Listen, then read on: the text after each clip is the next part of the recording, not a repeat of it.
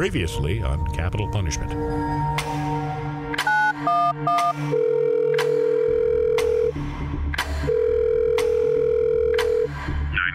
what's your emergency, please? North Dakota Attorney General Wayne Stenjum was lying in the front entryway of his home in central Bismarck. An officer attempted to find a pulse but could not. Stenjum was not breathing. At 7 p.m. on Friday, January 28, 2022, nearly 12 hours after first responders arrived at his home, the Office of the Attorney General released a statement that Wayne Stenjum had died. Well, I mean, he was found basically at death's door if he wasn't already dead. Could he have had a heart attack? Sure. But there's nothing specific in those reports that would say yay or nay to that. The last time I saw Wayne Stenjum, he didn't look good. I don't know if he was unhappy. They're using words like the flu. I don't know. I do know this, Tyler. I'm not ready to take these folks for their word anymore. I think that they've earned that level of scrutiny because when they come out as they did on that date, in that time and lie, and you've seen a pattern of other cover-ups, there's a lot of work to be done to try to build up a trust, and I don't know that it happens anytime soon. The other part to all this is, had he died at home, had he been pronounced dead at home, there automatically would have had to have been an autopsy. I'm Paul Juergens, the news director at KFGO, and this is Capital Punishment.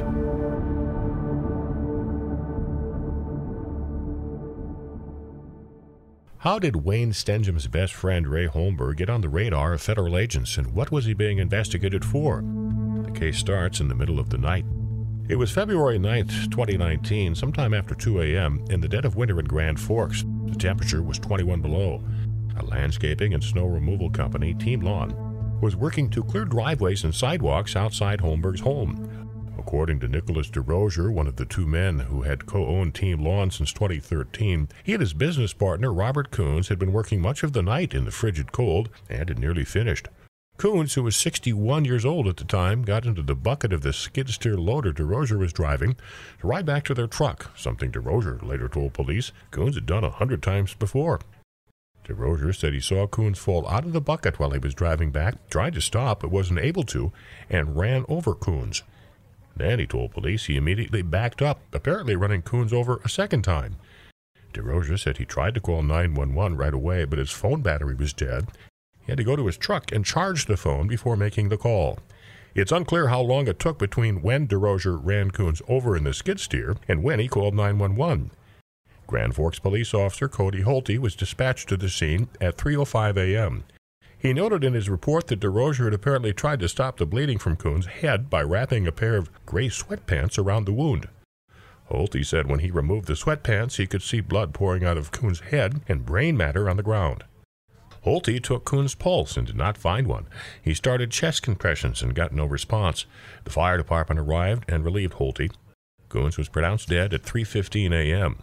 The coroner was called. An investigation into Coons' death was conducted. DeRozier was found to be operating a vehicle while he had a suspended license, but no other charges were filed. Coons wasn't married and didn't have any children. His sister, who lived in Grand Forks, was notified of his death. 32-year-old Nicholas DeRozier was now the sole owner of Team Lawn. A Grand Forks police detective had coincidentally been investigating Team Lawn for nearly a month prior. Police received a cyber tip from the National Center for Missing and Exploited Children in January of 2019, just weeks prior to Coons' death, related to a phone number associated with Team Lawn. Detective Jennifer Freeman was working with federal agents on obtaining additional records from the phone number via a subpoena when the skid steer loader incident happened, but her investigation into the cyber tip dried up months later, and Grand Forks police declared it inactive. Team Lawn's troubles were not over, though. That summer, in June of 2019, a complaint was filed with the Consumer Protection Division of Attorney General Stenjum's office. Peril Grossman is the director of the Attorney General's Consumer Protection Division. The Consumer Protection and Antitrust Division was investigating Nick DeRozier doing business as Team Lawn and then later as GPHQ and I think Vaughn Construction or possibly several other business names for construction fraud, which is essentially part of consumer fraud. And that was a result of him engaging in, unlicensed contracting activity and taking deposits and allegedly not providing the services or the landscaping, contracting work or any other work that he did after having received advance payments. In December of 2019, a Grand Forks resident contacted police to tell them that a check she wrote to her landscapers more than a year ago had just been illegally cashed. That's when local police found out about Stenjum's office injunction against Team Lawn, but it wasn't until the summer of 2020 that they went to Holmberg's neighborhood after another resident called to complain about the company and found that indeed Team Lawn was doing work on a number of residences in the condo association there, including Holmberg's home, despite the injunction. Police confirmed Team Lawn had not received any city permits for the work. He also spoke with frustrated employees of the company who said they were owed back pay by the company's owner, Nicholas DeRosier. That was enough for Grand Forks police to be able to secure a warrant to subpoena financial records for Team Lawn, the headquarters of which was located in DeRosier's home. The home was previously owned by Robert Coons before his death. Which brings us to September 15th of 2020, when police went to DeRosier's home with warrants. He wasn't home, but some other people were there, housemates of DeRosier's. Unprompted, the people told officers that DeRosier had child porn on his computer. The officer seized all of the electronic devices, which could hold financial data from the house, per the search warrant. Midway through the search, DeRosier showed up at the house. He was on the phone when he arrived. Investigators later testified that DeRosier was speaking with someone from Attorney General Stenjum's office and attempting to set up a meeting to address the injunction against his company. The investigators testified that DeRosier offered up a date in October for the meeting to take place when he said his ride would be going to Bismarck. That ride, DeRosier made sure to tell the Attorney General's office, was from his friend, the powerful Republican Senator Holmberg, who needed to be in Bismarck for a hearing that day anyway.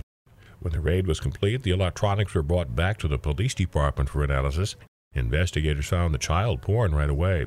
A second warrant was obtained based on the belief that DeRosier possessed child sexual abuse material, and a second investigation into DeRosier was launched. Less than a month later, DeRosier met with Wayne Stenjum's Consumer Protection Division to discuss the injunction against Team Lawn in Bismarck. His promise to hitch a ride for the nearly 4-hour trip with Senator Holmberg, who was headed to Bismarck for an interim Energy Development and Transmission Committee hearing.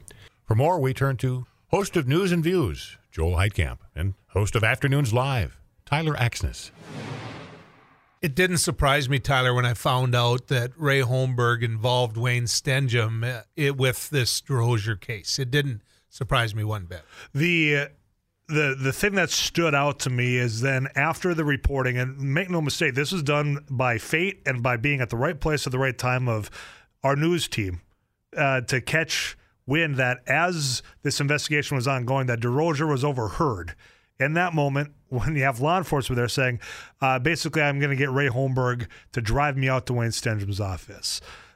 The fact that you got the most powerful state lawmaker in the entire state of North Dakota being a chauffeur for somebody that was being investigated, not just for some of the abuse in the contract world, but abuse of minors and children, sexually abusing, that is something that raises a red flag. And that is something that when Ray's saying the text messages that were also just caught by chance, that it was about landscaping and other stuff. What the hell is other stuff? That's something we need to know more about. But this is not a normal thing. You served out there. I served out there. We've worked with constituents over and over. Medicaid, Veterans Affairs, whatever it might be. Not once, I'm assuming, did you offer to drive that individual out to Bismarck? Well, and I think it's fair to say if this was anyone else other than the powerful Wayne Stenjum, the powerful Ray Holmberg, would the general public be asking for more information? We asked Beryl Grossman if the Attorney General's office was aware of Ray Holmberg's involvement in the Team Lawn case. Yes, and at some point, and I even tried to kind of quickly determine that yesterday.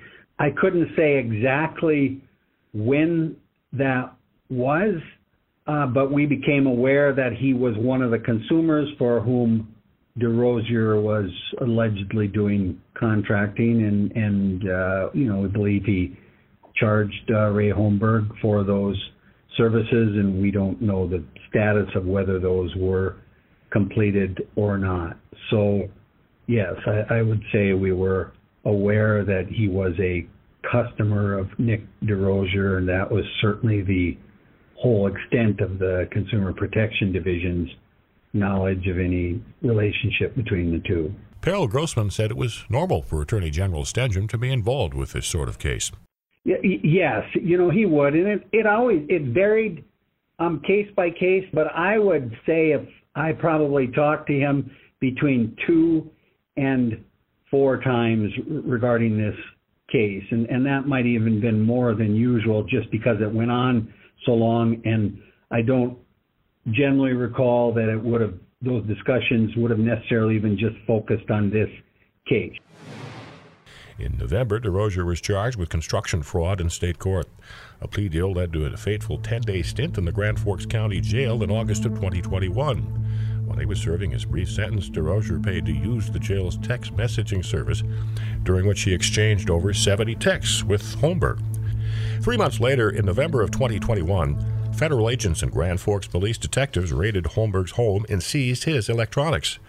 Attorney General Stenjum, the state's chief law enforcement officer, was briefed on the investigation into Holmberg by federal prosecutors because his Bureau of Criminal Investigation was assisting. The following month, Nicholas DeRozier was arrested and charged in federal court with possession and distribution of child sexual abuse materials. At his detention hearing, prosecutors referred to the text messages the defendant had exchanged with Holmberg from jail.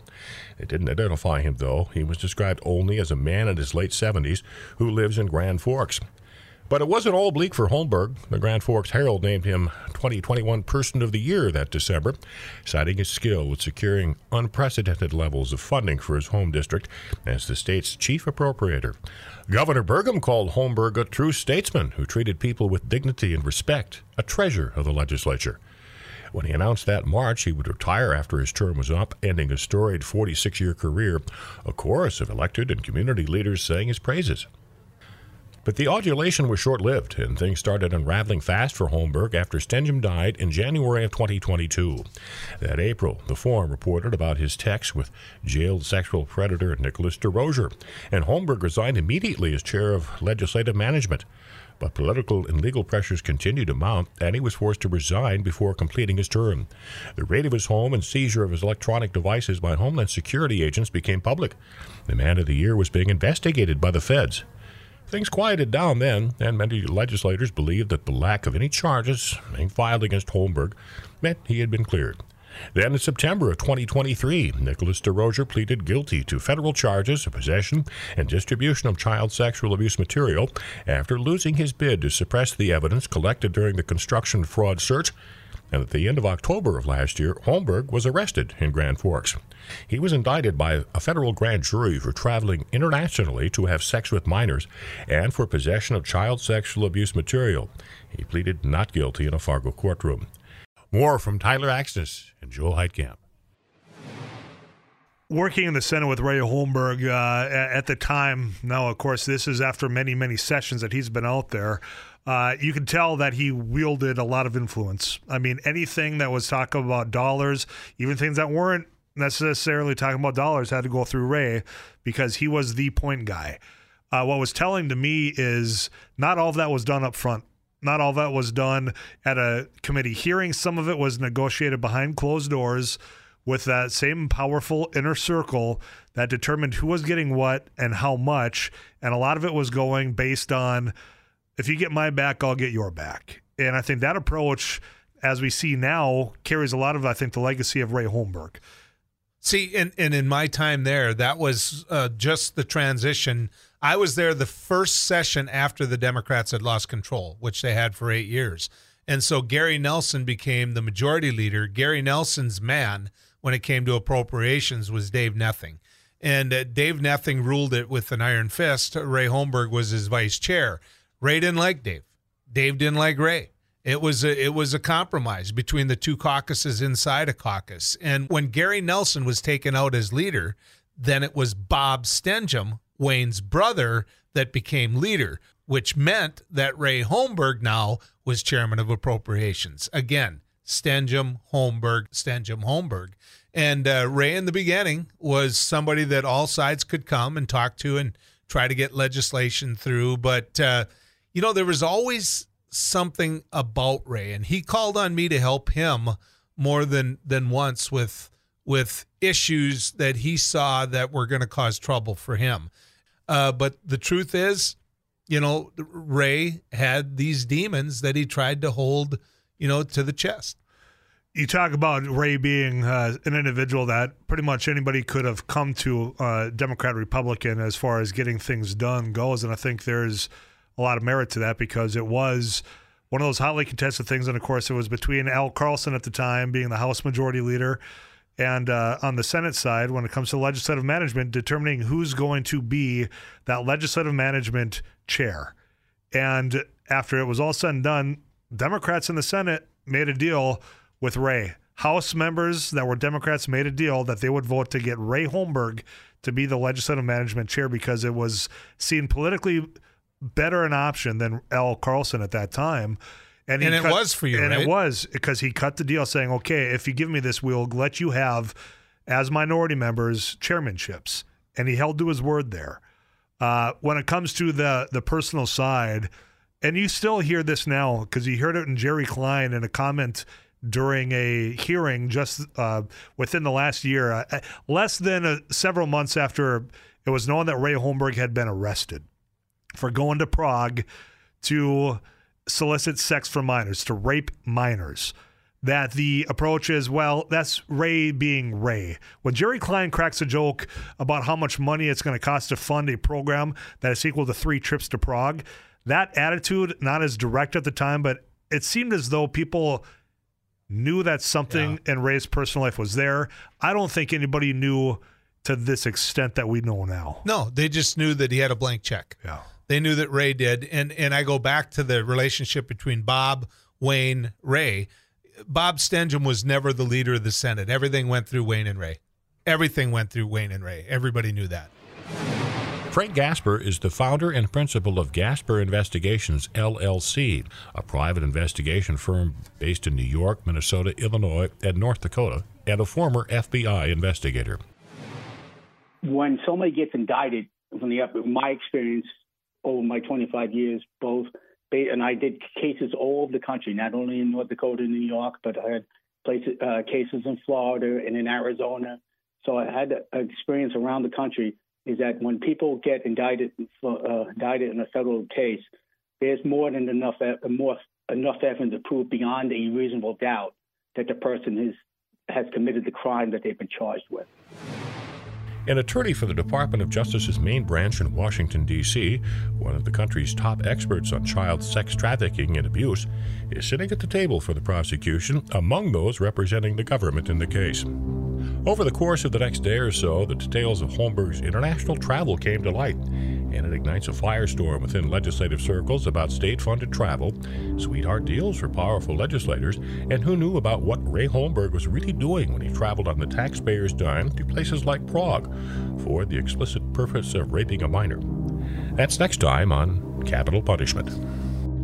Capital Punishment is a KFGO News Radio production and is hosted by me, Paul Juergens. Created by Tasha Carvel and Eric Johnson. Written by Tasha Carvel and Tyler Axness. Produced by Eric Johnson and Abby Miller. With contributions from Joel Heitkamp and Tyler Axness.